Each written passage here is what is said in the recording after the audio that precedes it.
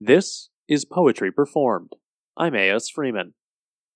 Sometimes when we're in a winter in our lives, we can feel like a snowflake, delicate, beautiful, but being buffeted about in a storm.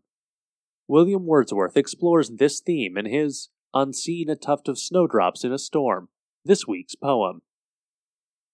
Before we get to this week's poem, I just wanted to take a moment to ask you to take a moment to rate and review the show, and make sure you're subscribed so you don't miss an episode. Now, back to the show. Unseen a Tuft of Snowdrops in a Storm by William Wordsworth.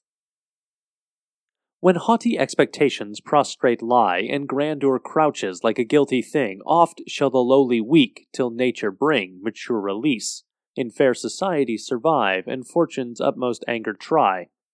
Like these frail snowdrops that together cling, and nod their helmets smitten by the wing of many a furious whirl-blast sweeping by.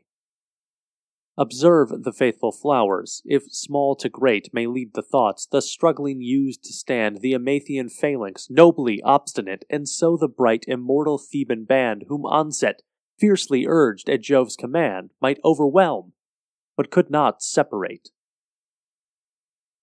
That was Unseen a Tuft of Snowdrops in a Storm by William Wordsworth. William Wordsworth is widely recognized as, along with Samuel Coleridge, to be the father of the Romantic age of literature. Born in 1770, he died in 1850. Don't forget to rate and review the show. It really helps new listeners find and discover this weekly dose of poetry. This has been Poetry Performed. I'm A.S. Freeman.